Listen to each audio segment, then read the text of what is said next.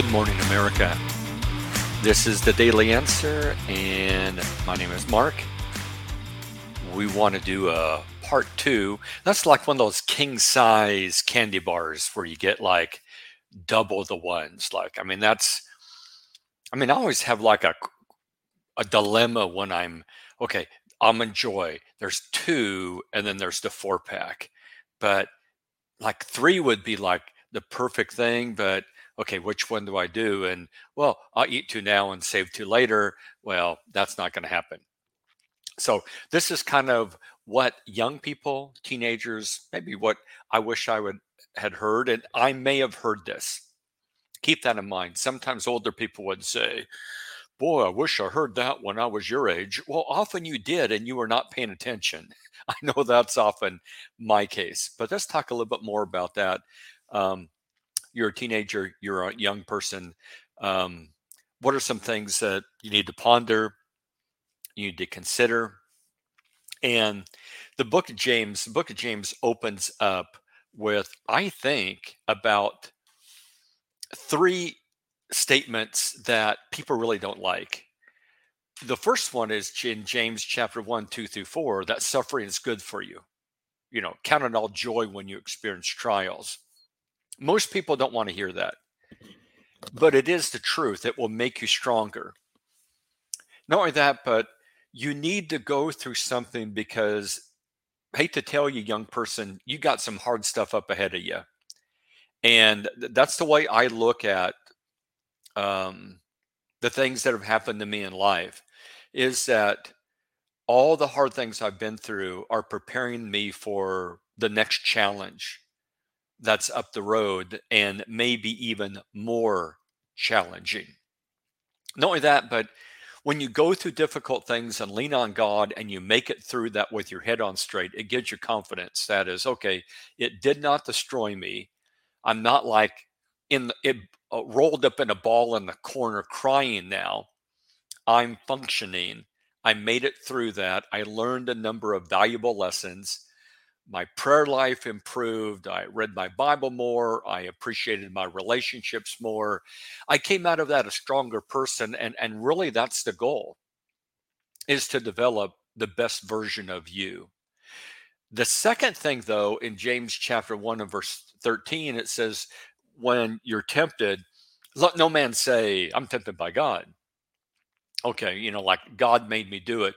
But equally, it says, each man is tempted when he's carried away or drawn away by his own lust. That's something people don't want to hear. That is the lust in you that want to go in, the part of you that wants to take a healthy desire and twist it. Okay.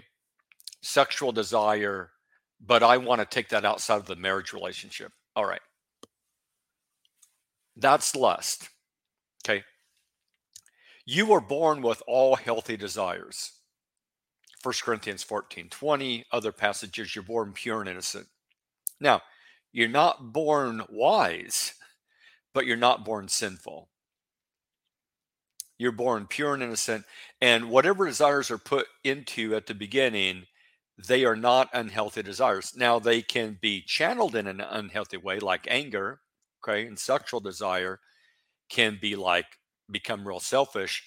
And that's the point of James 1:13, is that if you're struggling with lust, guess who created that? And you don't want to hear that. You want, well, no, that's not me. That's not my fault. I did not create that. That's been in me from the beginning. No, it has not. You cannot remember what you've been from the beginning. You have no memory of about the first 3 or so years of your life. All right. Not only that, but you do not remember the past accurately at times. Neither do I. That's why we need scripture. So if you're someone who says, okay, but I'm tempted to do this, and that temptation has been in me for as long as I can remember, that's not true. That is not an accurate statement. It has not been in you as long as you. Now, maybe as long as you can remember, but remember, you don't remember so well. Look what the Holy Spirit says, your lust. You're not born with that. You've been feeding that. You've been nurturing that. You got to own that. If you're tempted by porn, you got to own up. You were not born with that. You've been feeding that. You created that monster. Now, here's the good news. If you created it, you can also destroy it. The bad news is if that is inherently in you from day one, well, then there's nothing, you can't do anything about things that are inherently in you, you know?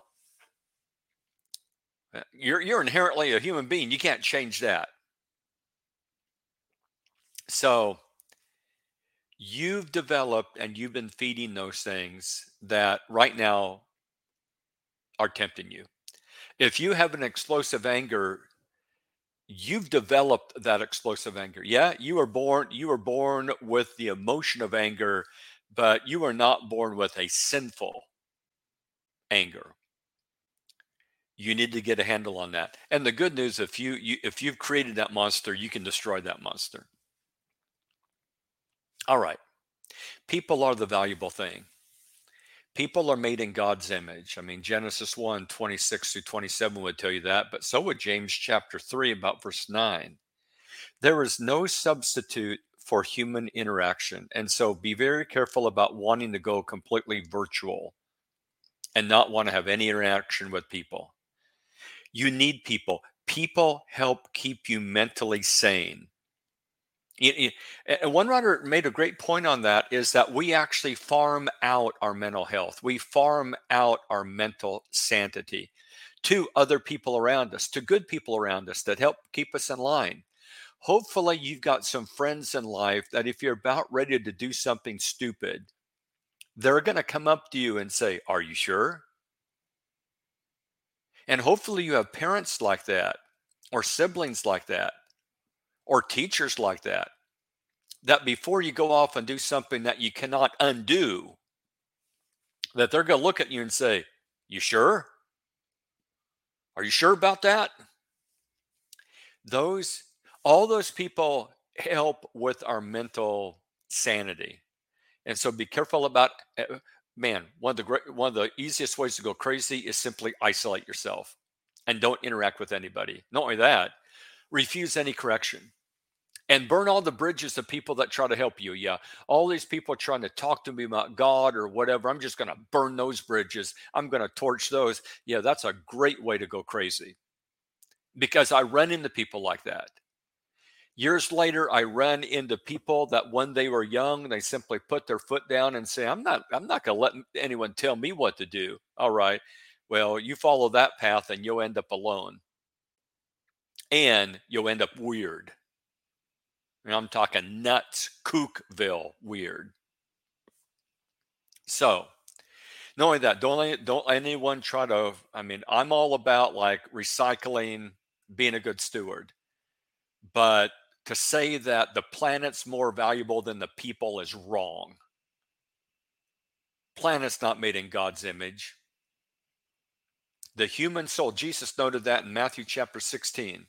You are more valuable than the entire physical creation. The important thing on this planet is the people.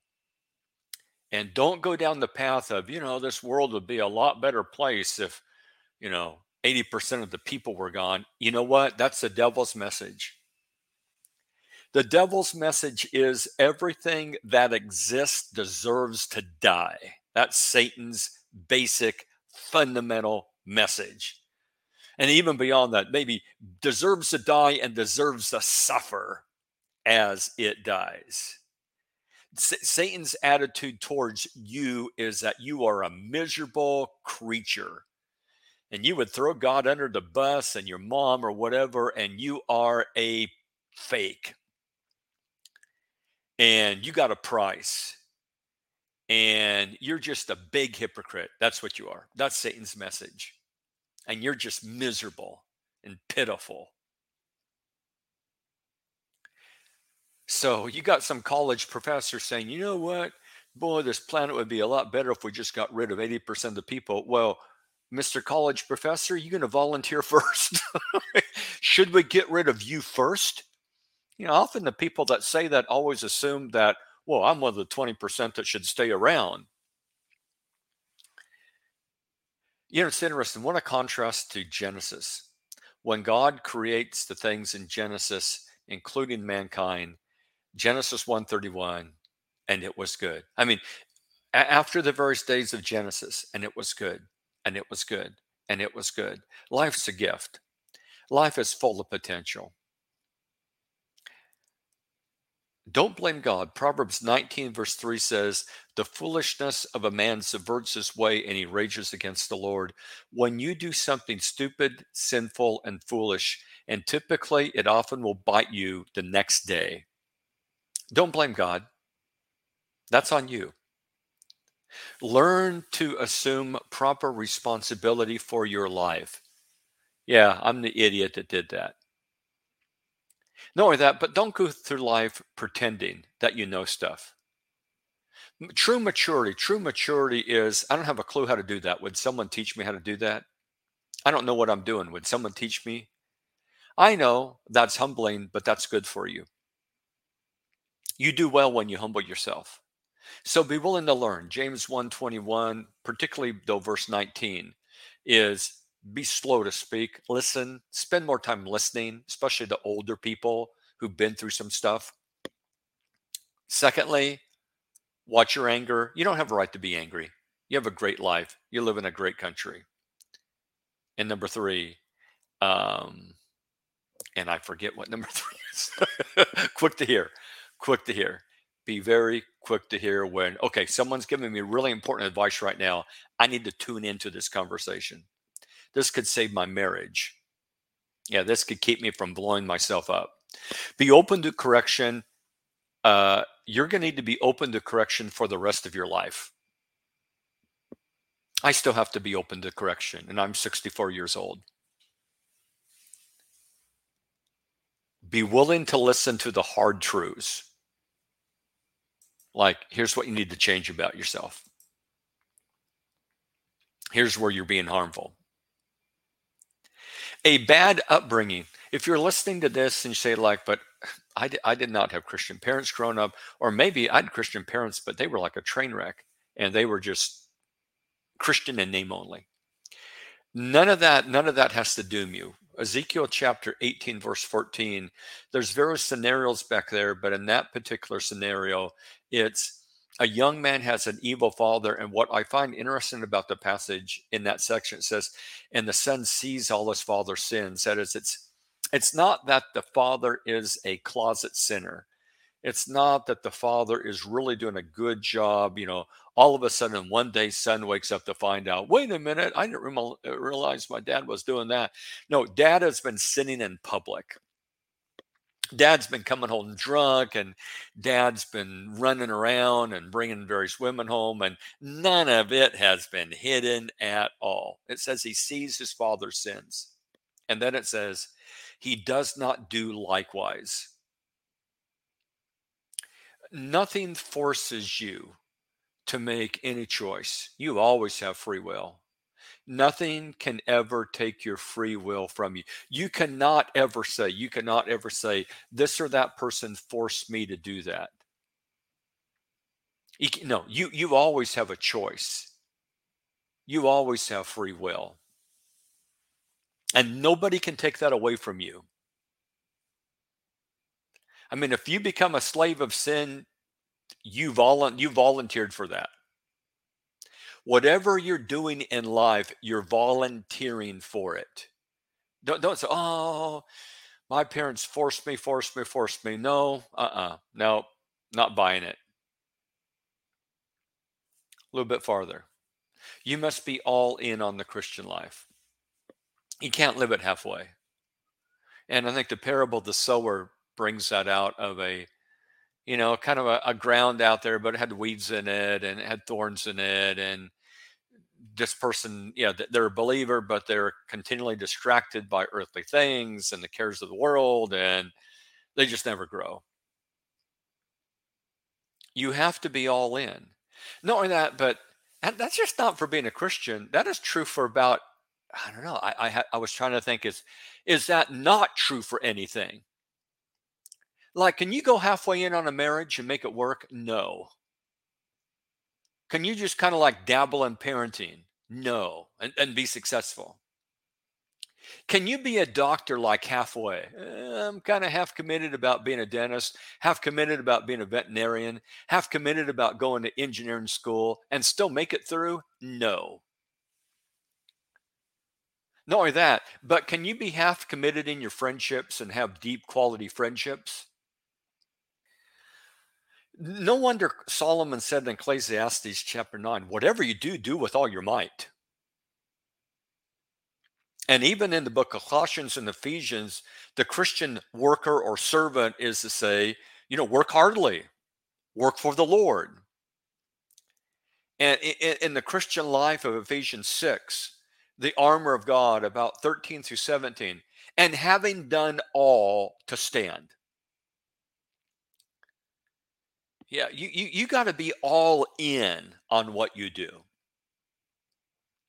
So don't be this person that just kind of dips your toe in the water and tests the temperature. I'm just going to kind of, and don't say, well, I'll give that a whirl. No, you don't give things like that a whirl. Or there is no try. Much of life, there is no try to be successful. You can't play it safe. Yeah, but man, I get married and what if they leave me? That's right. That's right. Marriage is a risk, but walking out your door is a risk too. Going to work's a risk. Driving in your car is a risk. Changing your light bulb's a risk. Flying in a plane is a risk. Please don't have this attitude of, well, I'm not going to do that until, someone can convince me that, no. When you meet a woman or you meet a man, they're not going to have attorneys with them who are going to try to convince you and lay out, well, here's all the evidence why you should marry this person. And, here's some pie charts and here's flow charts and things like that. And here it looks like his earning potential and things like that. And here's a genetic test for what their genetics are. No, it is always a risk. When people are trying to bend your ear on wrong stuff, false doctrine, when you encounter a teacher, professor, neighbor, relative, friend, or whatever, and they're trying to convince you the opposite of what God says, all right, what have they done? What's their track record? Look at that. And look at their personal lives. Anytime that you encounter a critic of God or a critic of Scripture, a critic of the church, what is their track record, and how are they doing in their relationships? You got some teacher that's trying to pull one over on you, trying to do a number on you. What's his marriage like, or her marriage? Are they even married? What's their personal life like? They got their head together? You encounter some therapist that gives you advice that's contrary to Scripture. How's their mental health? How's their life working for them? Yeah. Jesus said, you'll know them by their fruits. Matthew chapter 5, verse 15. Be aware of what you don't need to hear. You might say, well, Mark, what do you mean by that? What I don't need to hear. Well, 2 Timothy talks about people that are going to come along and try to tickle your ears. If it's, what is it? Everyone says like, man, someone comes along and tries to sell you something. If it sounds too good to be true, it probably is. Kind of all the multi-level marketing things. I tell you what, to me, a red flag in any business, when someone comes up to me and tries to pitch me some sort of business venture, and they're trying to convince me that at 30 years old, I could be retired and on jet skis in the Caribbean, I know that's false. That's a lie. That's not the way it happens. And is always a red flag for me. I like what someone said, stop listening to the things which make you feel weak, morally weak, I can't do this. I can't overcome. I can't resist this temptation. Cynical. It doesn't matter. Nobody cares. No one's doing that. No one's doing anything. Depressed and angry. Or stop listening to the things that make you feel sorry for yourself. Right now, is there anything that when you listen to that, and it might be advice from someone or something you're reading or something you're listening to online or whatever, if it makes you feel weak, man, get rid of it. Only listen to things that challenge you, are in your best eternal interest, and you'll know that. You'll know that. I think there's an inner sense that you probably have that when someone comes along, your mom and dad are telling you you got to do this and got to do that, okay, but you're going like, okay, but I don't want to become like that person because they're a train wreck, they're trouble.